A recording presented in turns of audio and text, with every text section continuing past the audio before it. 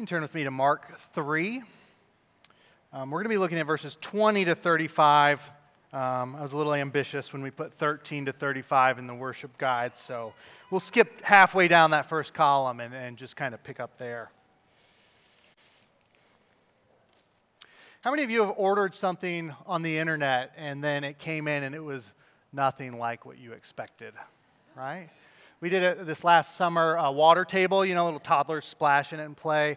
We were getting one for Lucy. She was 2 at the time.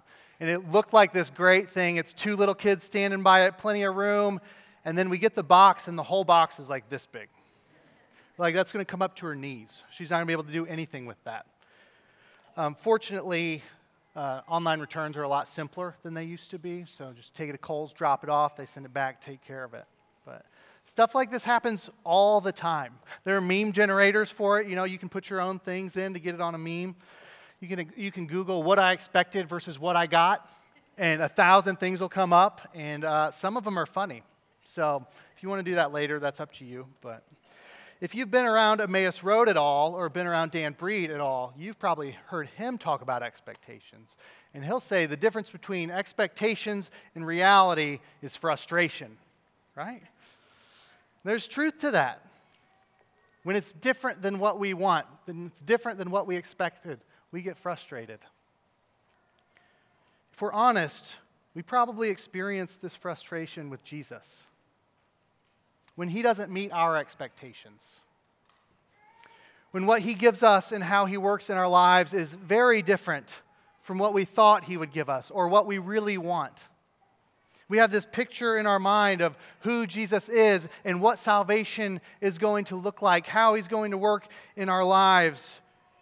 And he often doesn't live up to it. So what do we do with that? We're going to see 2 groups this morning who are in a similar boat. Jesus' family, they've been with him his whole life. His mom raised him. His brothers grew up with him. And then these scribes from Jerusalem, these religious officials who they're scribes because they would write the Bible out. They're the ones manufacturing copies of the Old Testament. They know it backwards and forwards. They teach it. So they should know who Jesus is, but they're both way off. So let's see how these 2 groups are feeling and thinking about what Jesus is saying and doing, and see how Jesus responds to them. Let's read God's word. This is in Mark 3, starting in verse 20. Then he went home, and the crowd gathered again so that they could not even eat. And when his family heard it, they went out to seize him, for they were saying, "He is out of his mind." And the scribes who came down from Jerusalem were saying, "He is possessed by Beelzebul, and by the prince of demons he casts out the demons." And he called them to him and said to them in parables, "How can Satan cast out Satan? If a kingdom is divided against itself, that kingdom cannot stand. And if a house is divided against itself, that house will not be able to stand. And if Satan has risen up against himself and is divided, he cannot stand, but is coming to an end. But no one can enter a strong man's house and plunder his goods, unless he first binds the strong man. Then indeed he may plunder his house.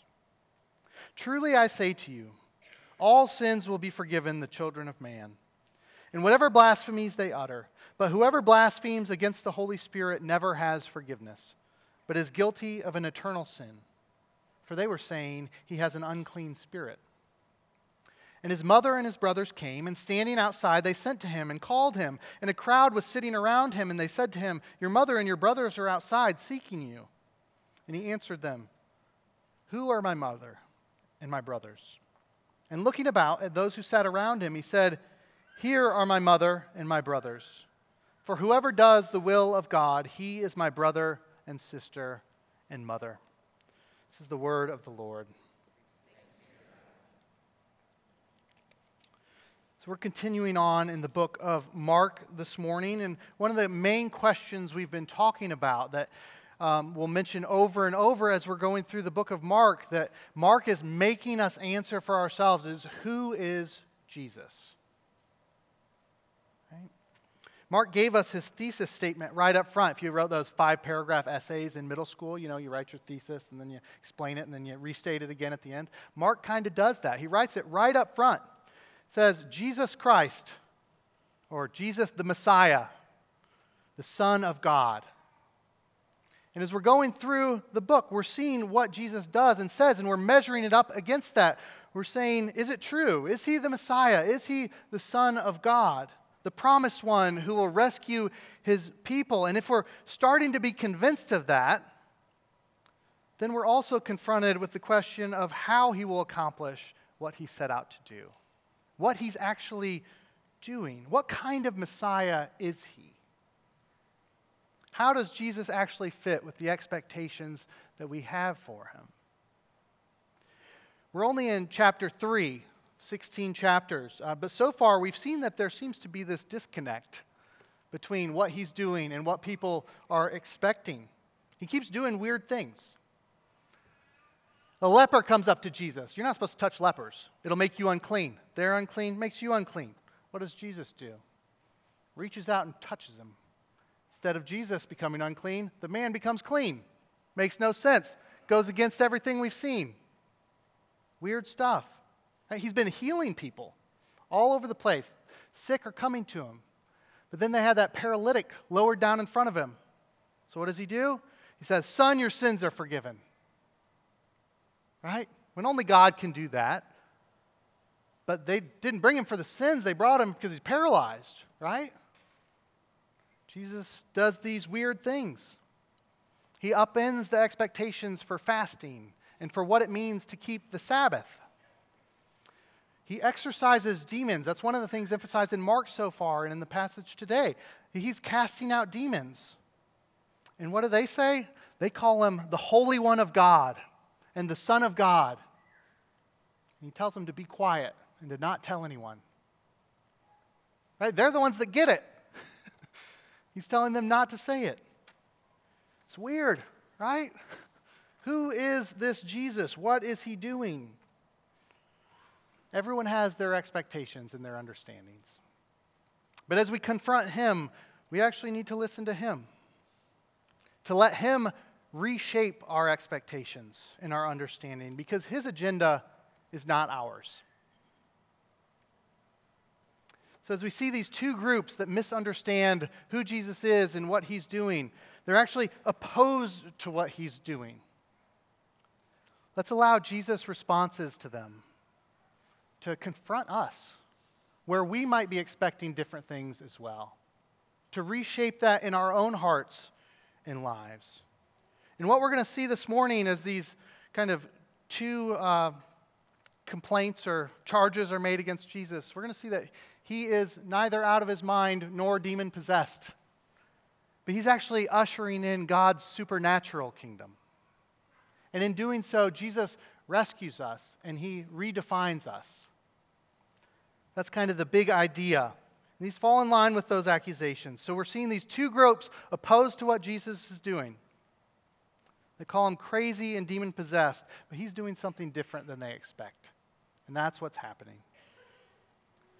So we're not going to be taking this passage in strict order, but kind of starting in the middle and then working our way out. This is kind of a feature that you'll see in Mark. You can call it sandwiching, if you will, like there's two pieces of bread with the meat in the middle.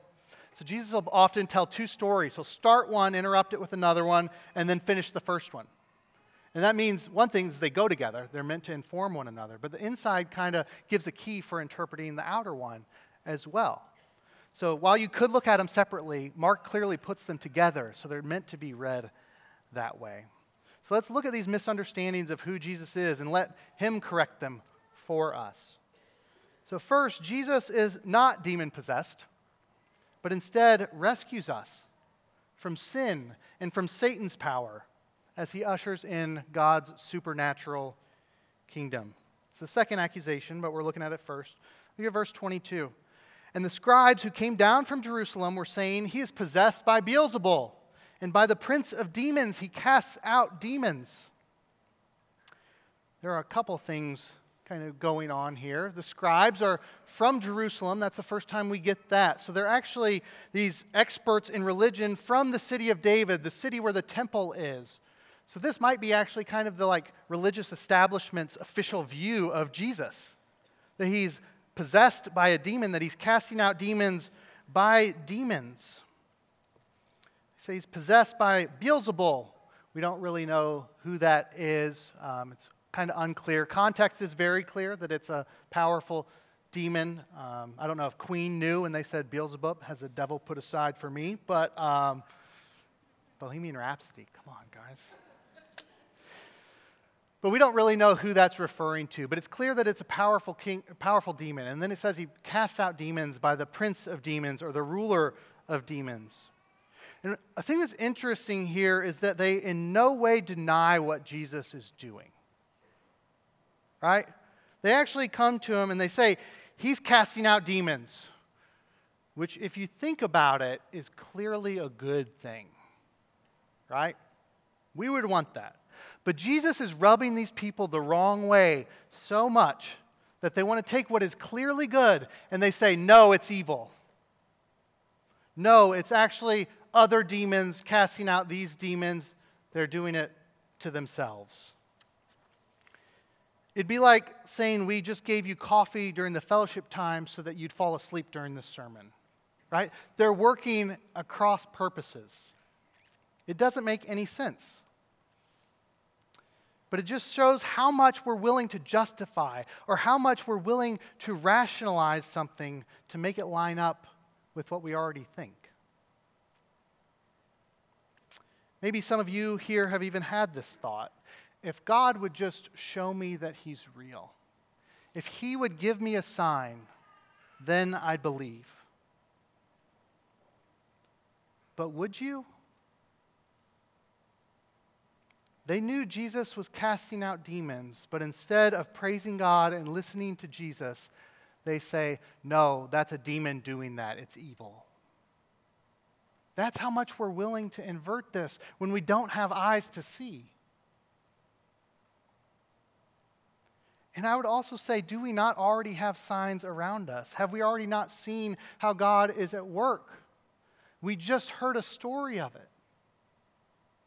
If you talk to the people in the chairs, we don't have pews, you hear hundreds of stories of God changing people, of God freeing people, of God giving us peace and wholeness, forgiveness of sins.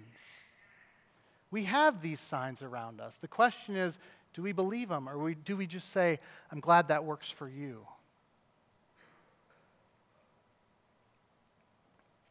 Or is the problem that what we want to be rescued from is something different?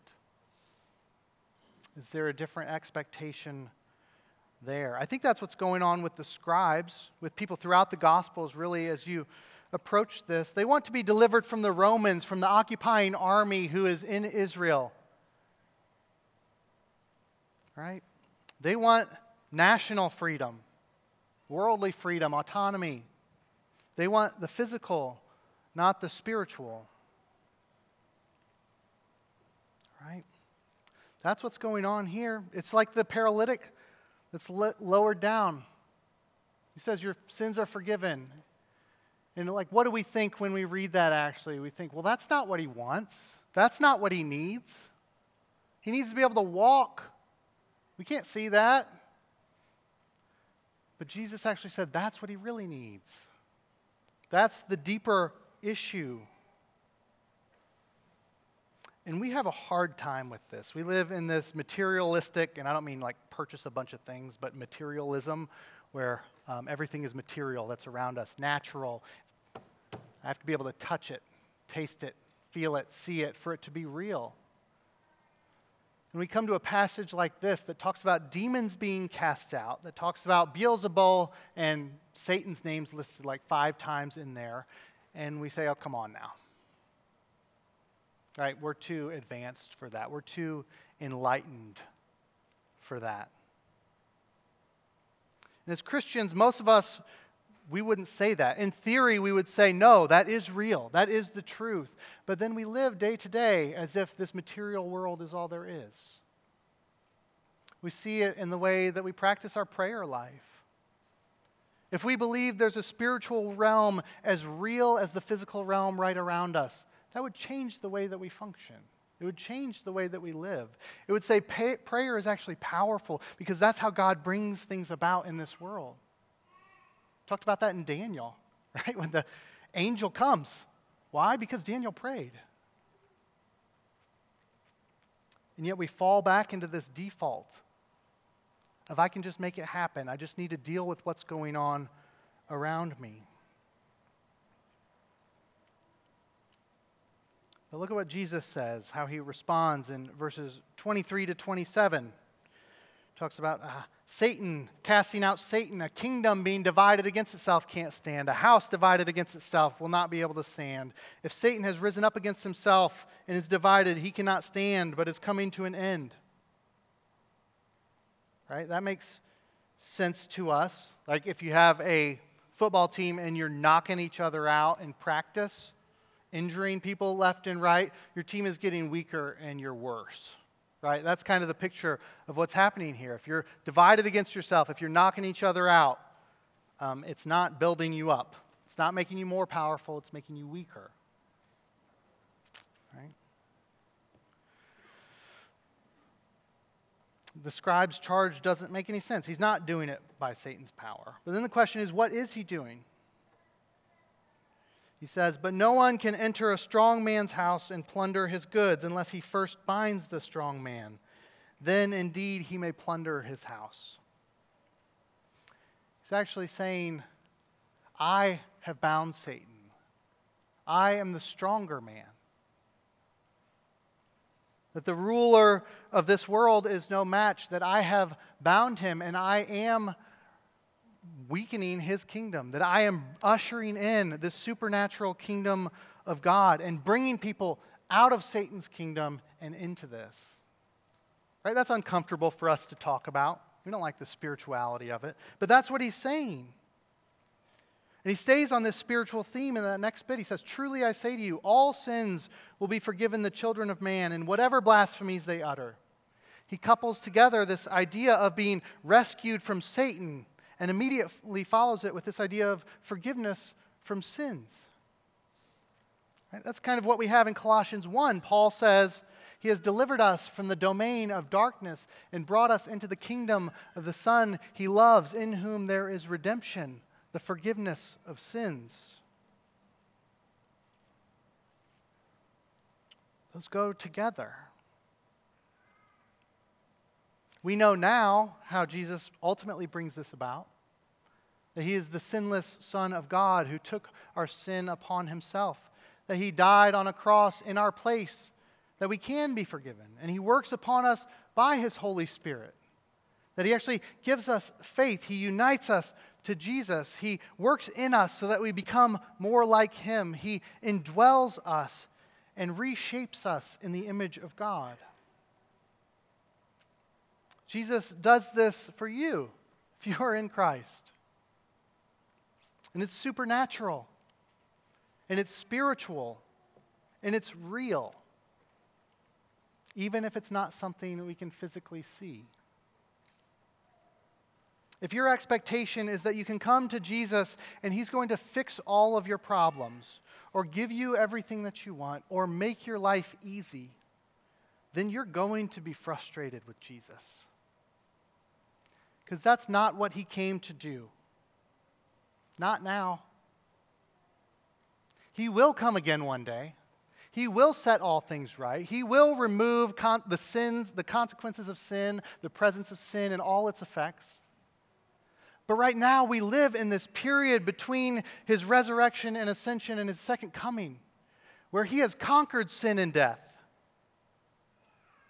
And yet it's all around us. Yet we still experience all of the pain and the heartache of sin and its effects. Yet we can know true peace. We can know true freedom. We can know true joy because Jesus has actually met our deeper need. He's given us true freedom in life. He's given us his own Spirit. He's reconciled us to God. And Paul tells us this is the reality of our fight, too. He tells us in Ephesians, right, that our true battle is not with flesh and blood. That's where we want to leave it. It's what we can see. It's the easier fight. He says that it's against rulers, against authorities, against cosmic powers over this present darkness, against spiritual forces of evil in the heavenly places.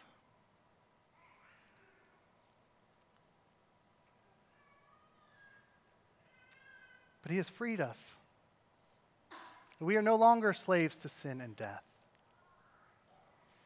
That passage about binding the strong man and freeing them comes out of Isaiah 49. It says, will anyone be able to free us from the mighty man? He says, yes. I will set the captives free. So he's actually doing something deeper in ushering in this supernatural kingdom, when our expectation might be a natural one. Just quickly, I don't want to leave verses 29 and 30 hanging, because I think we read that and we're like, uh-oh, am I in trouble here? Did I do that? I don't think that's the main point of this text at all, but it is there. And Jesus says, but whoever blasphemes against the Holy Spirit never has forgiveness, but is guilty of an eternal sin. And then it explains why. It's saying, for they were saying he has an unclean spirit. So if you want to talk about that a lot more, I'm happy to get together and we can jam on that. But I think it's clear to say that throughout all of the Bible, there's no example of anyone that actually seeks forgiveness, that actually repents and is denied forgiveness. Right, so if we're looking at that, there's no example of that ever happening. And it seems as though anyone that would be worried about this sin has not committed it. Because the very anxiety and fear of it is actually a tenderheartedness toward the work of Jesus not being evil. Right? Because that's a pretty serious claim. One commentator just kind of puts it like this, kind of easy way to understand it. The eternal sin is perpetual unbelief that refuses to call what Jesus does good and calls it evil instead. In that state, forgiveness can never come, because forgiveness is only found by embracing Jesus as the Son of God. So it makes sense if the Holy Spirit applies salvation to us. If you say the Holy Spirit is doing evil work, you're not open to the redemption that he offers. So if you kind of just track the logic of that. If you want to talk about that more, we can do that, but I don't think that's the main point. So we're going to move on. The main point is Jesus is not demon-possessed. He's actually working by the Holy Spirit, bringing about God's kingdom, rescuing us from sin and from Satan's power as he ushers in God's kingdom. Jesus is also not out of his mind, but instead redefines the family. This is kind of the bread of the sandwich. It starts in verses 20 and 21, then resumes in 31 to 35. So this crowd that's mentioned at the beginning of the chapter, if you read through and did your homework beforehand, just kidding. I mean, you could have, but it talks about this crowd that's just pressing on him. That I was talking to Cassie about this before, like, I worry about my toddler coughing in my face. I don't like that. And this says Jesus has so many diseased people trying to get to him that he has to have a boat ready so he doesn't get crushed. Like a stampede of diseased folks running at you. So it says that crowd's gathered again. Right? That's what we're talking about here. So they gather again, and they're all around them so much that the disciples can't even eat. Jesus can't even eat. It's pressing in that much. So Jesus' family hears about it. They're probably back in Nazareth where Jesus grew up, and Jesus and the disciples are probably at Peter's house again. That's the only house we've been in so far, and they go home back. So probably in Capernaum. And they hear about what's going on, and they don't get it. They have these other expectations for him. It's interesting, like even Mary, because Mary is blessed that she believed God's promises when he told her, right? Mary, did you know We sing that? Yes, she knew. She knows who Jesus is, but she doesn't understand how it's going to happen either. And we see that happening here. So they're coming. And we don't know if they're concerned about their reputation because it's their family, or if they're concerned for Jesus' safety. But whatever it is, they're actually opposed to what Jesus is doing here.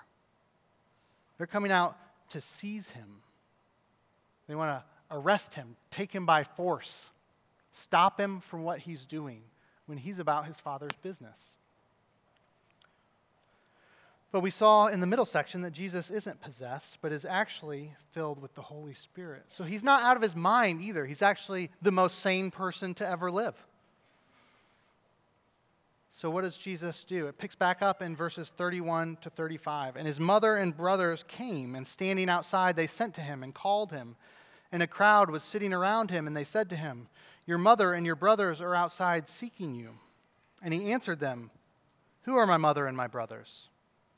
And looking about at those who sat around him, he said, "Here are my mother and my brothers. For whoever does the will of God, he is my brother and sister and mother." You read the last part of that, and you might tend to agree with the family. Say, he kind of is out of his mind. That sounds a little wacky. It's a weird thing to say. But Jesus is actually showing us something about the nature of the kingdom of God. Jesus has different priorities. And we need to take on his priorities instead of trying to force ours onto him. And this idea of family is one that hits hard. Especially here in our culture where family is often the most important thing. That we close up with our family around us. And in many ways it was for them too, if not more so, that family actually had a claim on you. They had rights over you. But Jesus says, "My family is not my Lord. I am the Lord." And he redefines how we think about family. He introduces this spiritual family. Those in God's kingdom, those obeying God's will. It actually says that takes priority over the natural family. Especially if they're opposing God's will, like Jesus' family is here. Now, don't hear what I'm not saying. Right? It doesn't mean natural family is unimportant. It is. It doesn't mean we shouldn't care for our natural families. We should. The Bible says a lot of things about that. Jesus is very loving and respectful and caring for his family. We see that in other places. But that's not what's being talked about here. Right? We also don't want to say this is something that says you have to withdraw from your family. We have a word for religions that make you sever ties with your family.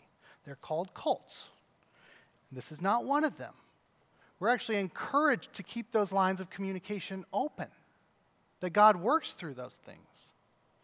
But the Bible also teaches, and what's hinted at here is that being united together by the Holy Spirit is actually a stronger tie than being united by blood. That's happening here. Now, some may think Jesus is being rude to his mom and family. Right? The truth is, we don't know what Jesus says to his family. Just because it doesn't say that Jesus didn't go out and talk to them doesn't mean that he didn't. I would guess that Jesus actually went out and talked to them after this. But that's not the point, so Mark doesn't mention it. Right? So we don't want to read into it things that aren't there. But when we do judge Jesus like that, when we bring these things in, we think Jesus should act differently. We're actually trying to force something on him instead of letting him shape us. We know Jesus was without sin, that he perfectly honored his father and mother. And if we think that he didn't, that's actually a confusion on our part of what it looks like to honor father and mother. What could be the most loving and honoring thing a child could do for their parent, or vice versa, but to fully obey God's will? It has to take priority. Pursuing God's will above all else will naturally flow out into these things. You see that in some of the commands for what it looks like for families. But when this really rubs is when we ask, what is the priority in my life? Is the priority in my life obeying the will of God or my will for my family or my family's will for me? It can go either way there. Right? Are we hesitant to pursue God's will because of pressure coming from family? Are we willing to put expectations on family members that would maybe keep them near to us when God might be calling them away? We might try and keep them in the realm when God's calling them out into something else. It's hard for us to deal with those things, isn't it? People that we've grown up with, that we've given our lives for and to. But to say, God, they're in your hands. They belong to you. I trust you. To actually hold it loosely and say, what God calls me to, that I will do.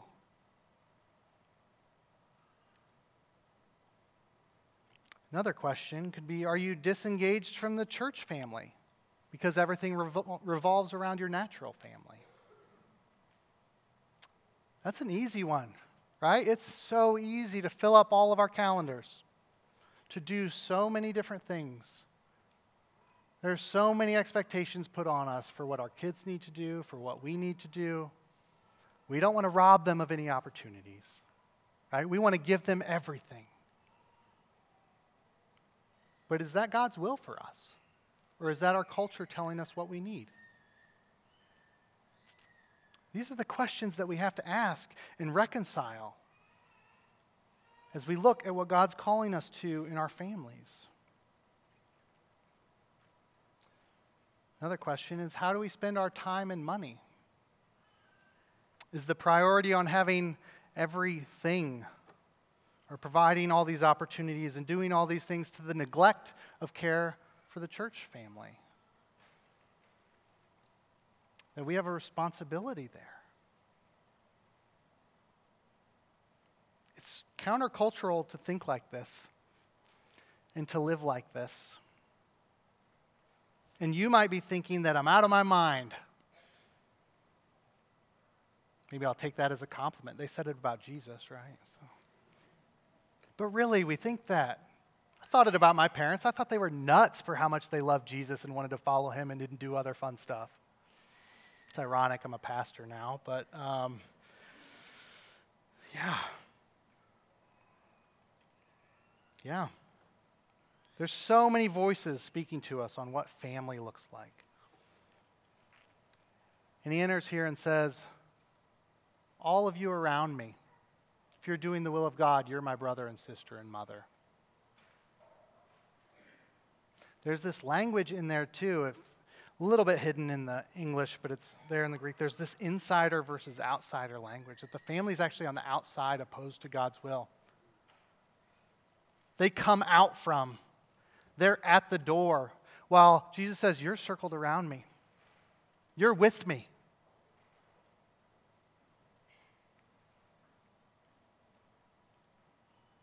At the same time, don't miss what else Jesus is saying here.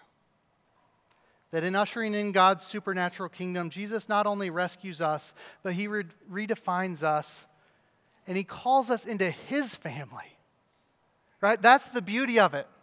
Not that it's just us together, but that it's us with him. He brings us in.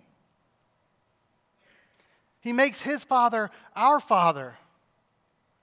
That we're adopted in to a good Father who gives good gifts to his children, who takes care of us, who gives us everything we need, who makes us co-heirs with Christ. And we'll spend all of eternity with him. This is good news. And it's worth it. To do this, we'll have to give things up. And it's worth it.